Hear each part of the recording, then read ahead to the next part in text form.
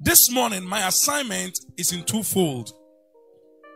I remember I was driving somewhere and then the Lord quickened in my heart that as you are talking about salvation, which has to do with pulling souls from the camp of Satan, pulling souls from the grip of Satan, pulling souls out of the dungeons of hell, mind you, there is a phenomenon in scripture called binding the strong man. Hallelujah. And automatically I knew God wanted me to talk about bind the strong man. So this morning, that's my subject. But the second fold of this message has to do with the fact that I know that many of us here may not be people who are in the dungeons of Satan. But many of us may be in the place where scripture calls an infant. He says the heir in the book of Galatians, as long as he is an infant, is not different from a slave. The King James says it's not different from a servant. Though he is master of all, though he is Lord of all. In other words, for those who haven't matured yet, who haven't grown yet, that is why God gave us messages like grow up. You can suffer the same influence that the one that is not in Christ suffer. But I believe that as we look at binding the strong man, we can use the same phenomenon. If you are here and you are under any influence of satanic, whatever of a sort, you shall be free today in the name of Jesus Christ. Can you turn your Bibles with me to Mark chapter 3? Mark 3. Let me look at verse 27. You can take your time and read the whole of Mark chapter 3. You will understand why Jesus made this statement in verse 27. You put it in context.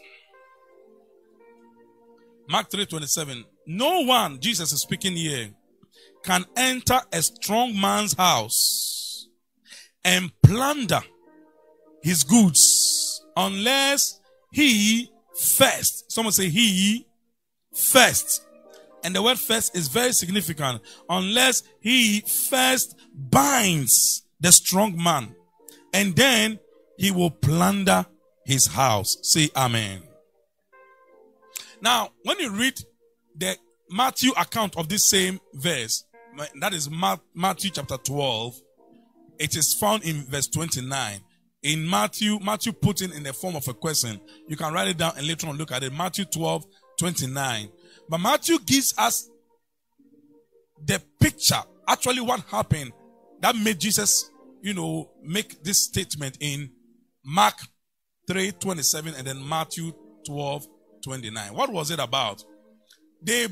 Matthew says they brought unto Jesus somebody who was blind and mute. What could be worse than not seeing and not being able to talk? Can anybody tell me? Maybe the only thing that can be worse than that is when you have found yourself in hell. That's the ultimate damnation. But I'm talking about life in this world. What could be more demoralizing, devastating? Some of us are here and we have not appreciated the goodness of the Lord. But there are people who cannot see, who cannot talk. So how does such a person tell that I am hungry? Because in the first place, you are not seeing anybody to even give a sign. Assuming there are people here, even presently, who cannot talk. We appreciate that God is working on them. It may be gradual, but there's a miracle that is taking place. But when you now add not seeing to not talking, I think it's far too fetched. Is it not so? So they brought this person to Jesus, and Jesus Christ, in his usual style of ministration, and people, Jesus is no longer in the earth, but he told us to take his place and do what he would have done if he were around. He said, occupy till I come. So he expects us that when we meet the dumb and the blind, we do the same works. Hallelujah. Bible says that he cast out, in other words, there was a spirit, there was a demon behind the inability to see and talk. He cast out that spirit such that the man both saw and spoke. Then all of a sudden the Pharisees gathered and said, this man, he is casting out devils by the prince of the devils, Beelzebub. Jesus heard it. Time will not permit us to read all that Jesus said, but one of the statements he made was what we read in Mark 3:27. That, let me read it again. No one can enter a strong man's house and plunder his goods unless he first binds the strong man, and then he will plunder his house. What Jesus showed from this verse was that the one who could not talk, who could not see, was in bondage to a personality Jesus calls a strong man. The strong man here refers to satanic influence. It refers to Satan himself and his demons and his angels. Please, are you there?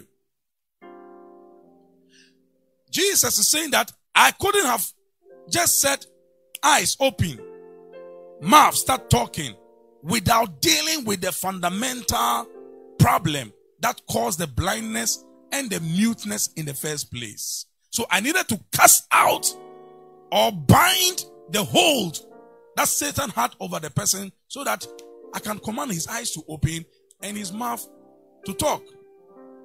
And that principle is the same principle we use in reaching out to the lost. Hallelujah. Can I say that again? That principle is the same that is supposed to be used by God's people in reaching out to the lost. Why do I say so?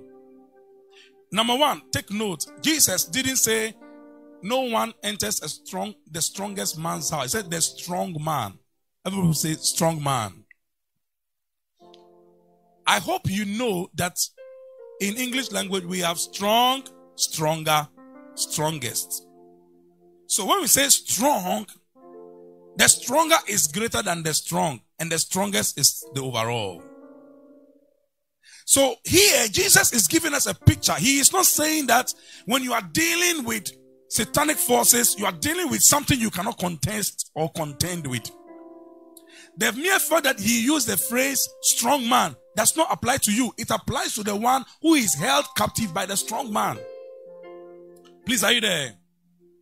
The strong man here refers to the one who is in bondage to that strong man. And he is held captive in the strong man's house. And you want to enter the strong man's house. The strong man is at his gate. How do you enter and pull out this captive from his house? Except you first, someone say first, bind the strong man, cast him out, then you cannot enter and plunder his house. And the plundering here is not taking, gari and sugar. After all, that is not what we are looking for. But what? Taking souls that have been held captive by that strong man. The reason why the strong man does not refer to you and me is that in 1 John chapter 4 verse 4, he told us that you are of God, little children, and have overcome them. And he gave us the reason, because greater, someone say greater, is he that is in you than he that is in the world. The strong man is in the world. He has influence over those who are in the world, but the one who is on the inside of us is greater, and therefore he makes us stronger than the strong man. Say, I am stronger than the strong man. So we have authority over the strong man. I am not preaching this to put fear in anybody, so that in case you have to go and do evangelism, sometimes you have people having this kind of impression that, hey, as you go out there, if you don't take care, you will contact some evil spirit. Who said so? Not when you are filled with the Holy Spirit, who is greater on the inside. Are you there? Didn't he tell us that in my name you shall cast out devils? You shall trample upon serpents and upon scorpions and over all, how many? All the power of the enemy. Then he said, and nothing, I like it, nothing shall by any means hurt you. In other words, they can cook it, they can fry it, they can do anything with it. It will not hurt you, because the greater one lives on the inside of you, and that greater one makes you stronger than the strong man. Say, I'm stronger than the strong man. I think we can make a song out of this statement. And stronger than the strong man. Stronger than the strong man. Have this confidence, child of God, when you get out of the world. You say the lion has woken up. You understand? Why? Because the lion of the tribe of Judah lives on the inside of you. The other one in the world, Bible says he roars like a lion. He is not a lion, but he's roaring like a lion, seeking whom he may devour. So he tells us, fear not. Don't fear their fear. He may intimidate those under his captivity, under his bondage, but not us. Some say not me. Not us. Because we are different. Yes, we are in the same world, but we are different. We carry something on the inside that gives us the upper hand over the strong man. And he's giving us a principle that for you to rescue a soul from the grips of Satan, first, bind the strong man. And I'm glad that we are dealing with a ministry that is called International Prayer. Some say International Prayer. Then we even added Resort Ministries. In other words, we going out now, I believe from the second year, this month onwards to next year, September, many of our activities will be centered on evangelism. But God is giving us a picture here that before you go out first, do what? Bind the strong man. So, as part of our evangelistic outreaches, we'll be dealing with forces that blind the minds of people. I'll show you a scripture. Let me just show it to you. I've quoted that scripture a couple of times in this house, but let's 2 Corinthians 4.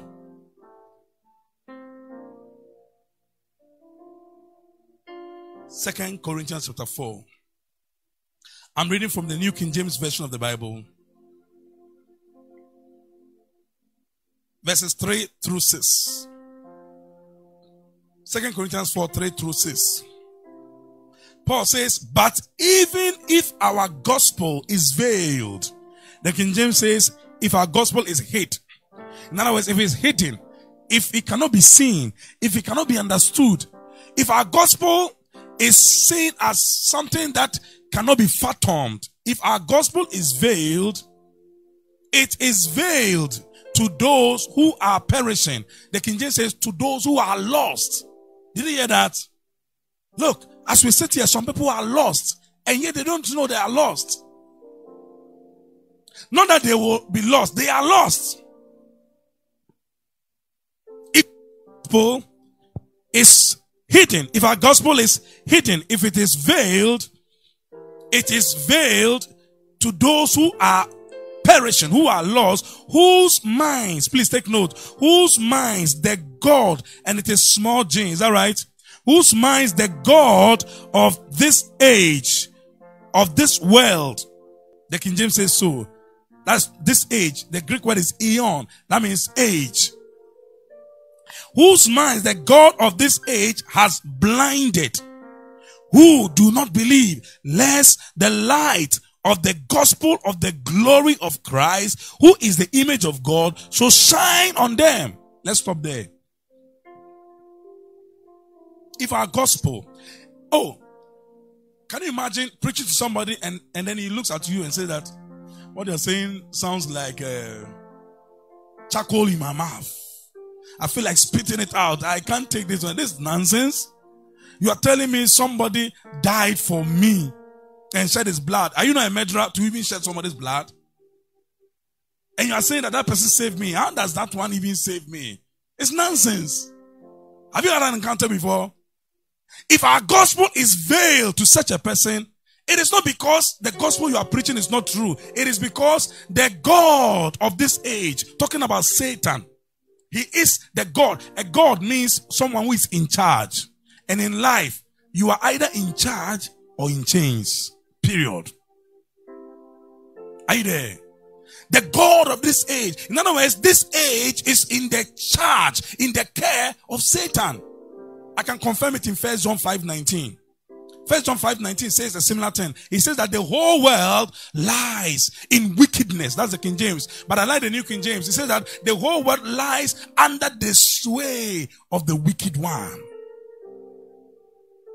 I even checked the meaning of the word sway and I saw that it means controlling influence. The whole world is under the controlling influence of Satan. Please, are you there? Don't be surprised when they hate you as the light of the world, because this world does not accommodate light. It is full of darkness. They love their own. They support their own. They sponsor their own. If there is anything that will promote darkness, they will sponsor it. They will project it. They will even, project it. These days, social media, before I realize 16K view, 16M view. But when it is the gospel, 102 views, 13 views. Who cares about the gospel? We are not in heaven yet. We are living in what Galatians 1:4 calls present evil world. The whole world, this age, is under the sway, under the controlling influence of the wicked one. He is called the God of this age. That is why it's amazing when some people say that God, it is true that He created the heavens and the earth. But I'm telling you, as far as this dispensation is concerned, He is not in charge of this world. Are you there? Some people say that, if God were, that exists, why is it that there's so much calamities? Why is it that He is not the one in charge? In fact, He left us here and told us to be in charge as light, overcoming darkness. But if we fail to do it, Satan will dominate. When light appears, darkness is dispelled. But if light refuses to shine, definitely darkness will take over. He said, let your light so shine before men that they may see your good works and glorify your Father who is in heaven. But if we don't, then darkness will take over. But a day will come, glory be to God, when darkness will be completely banished from the surface of the earth. That is what we are all awaiting. Hallelujah. Bible says, God, your God shall bruise Satan shortly under your feet. He is already under our feet, but God is going to bruise him shortly one of these days. But until then, don't forget that those who are out there, who are in the world, including some believers who haven't matured yet, are under the controlling influence of Satan. Satan can, I was just demonstrating it the other time, Satan can just, he puts them in his hands and then cuddles them as he wants. He sways you this way and you go that way. He sways you that way and you go that way.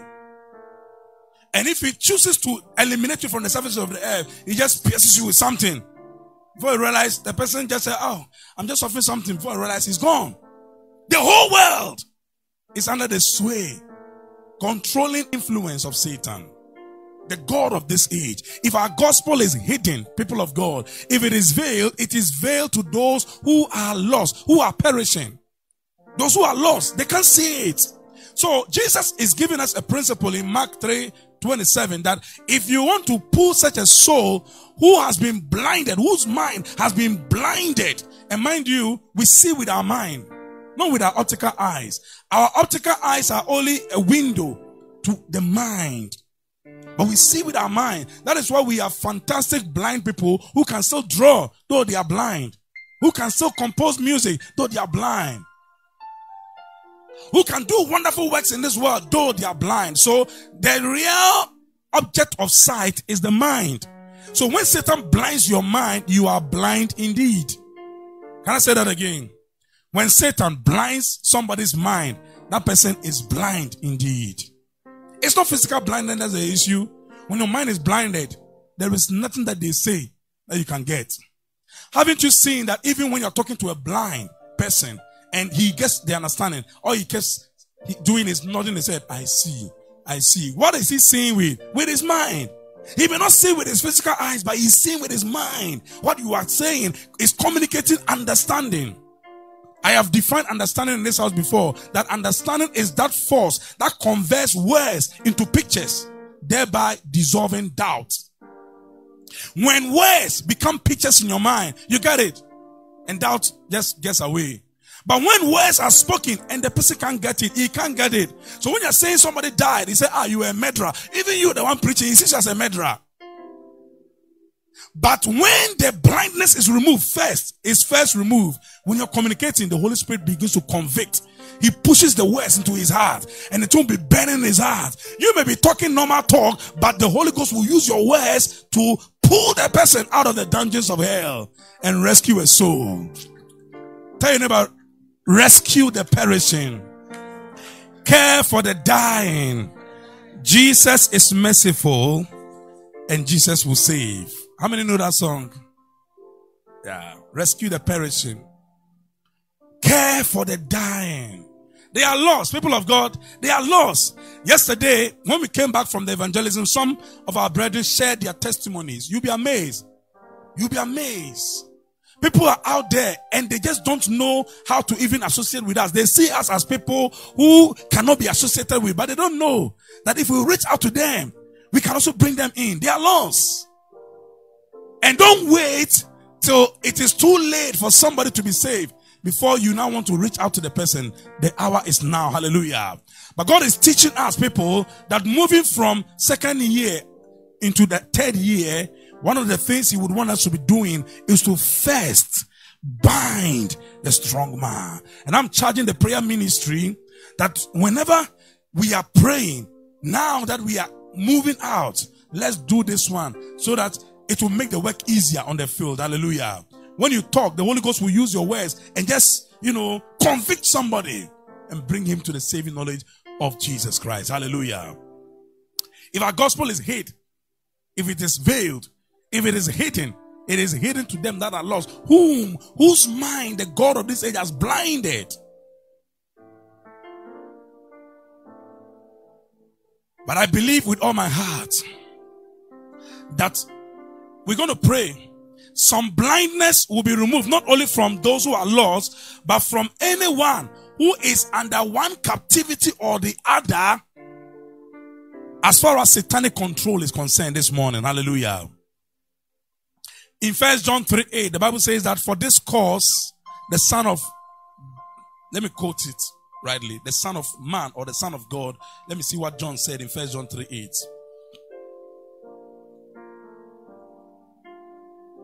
1 John 3:8. He says, he who sins is of the devil. That's a strong one. For the devil has sinned from the beginning. For this purpose, the Son of God, I like that, was manifested that he might destroy the works of the devil. Hallelujah. When we are mature, we will not need to pray for when we come, we will only sharpen one another through prayer, and we'll go out there and destroy the works of the devil by removing blindness, by removing dumbness, by removing deafness, by casting out any devil that is behind any disease of a sort. Cripples walking, the dead raised back to life. Jesus said we should do it. When we mature, when we understand the operation of the Spirit of God in our lives, we will do these works out there. But because we are all not at the same level of faith, sometimes, like today we're going to do, when we come to church, there will be the need for some people to receive ministration ministration from God to destroy any works of the devil in their lives. Hallelujah. I don't know. I know I'm talking to believers who are being prepared to go out there and win the loss. But before we even step out there, especially in the third year, as we journey towards the third year and do more of that, let's start from home. Hallelujah. If there is anybody who is under any satanic influence of a sort, I was going to preach the gospel as part of this message, but in my spirit, I don't sense it. So I've just left it. I've preached it over and over. Hallelujah. I was just searching my spirit. Why, God? And I said, okay, you just address the people and handle anybody who is under any satanic influence of a sort, first and foremost. And when you finish, then you can prepare your people and go out there. Because you will first bind the strong man so you can release captives from the grips of hell. So if there's anybody who is under any satanic influence of a sort, it could be in your spiritual life. It could be in your marriage. It could be in your ministry. Maybe you are into ministry. It could be in your business, your career, your finances, your health. Any area of your life that you can identify that this is not normal. Because you want to do right, but you find yourself, everything just going in the opposite direction. That is satanic sway. Satan is, for instance, this woman, okay, you're an example, you are here for the first time, right? But yesterday she was here. She was a woman, I think Sister Mabel spoke about, that they met her outside there and she was looking for IPR. But we spoke briefly because she had to go and attend to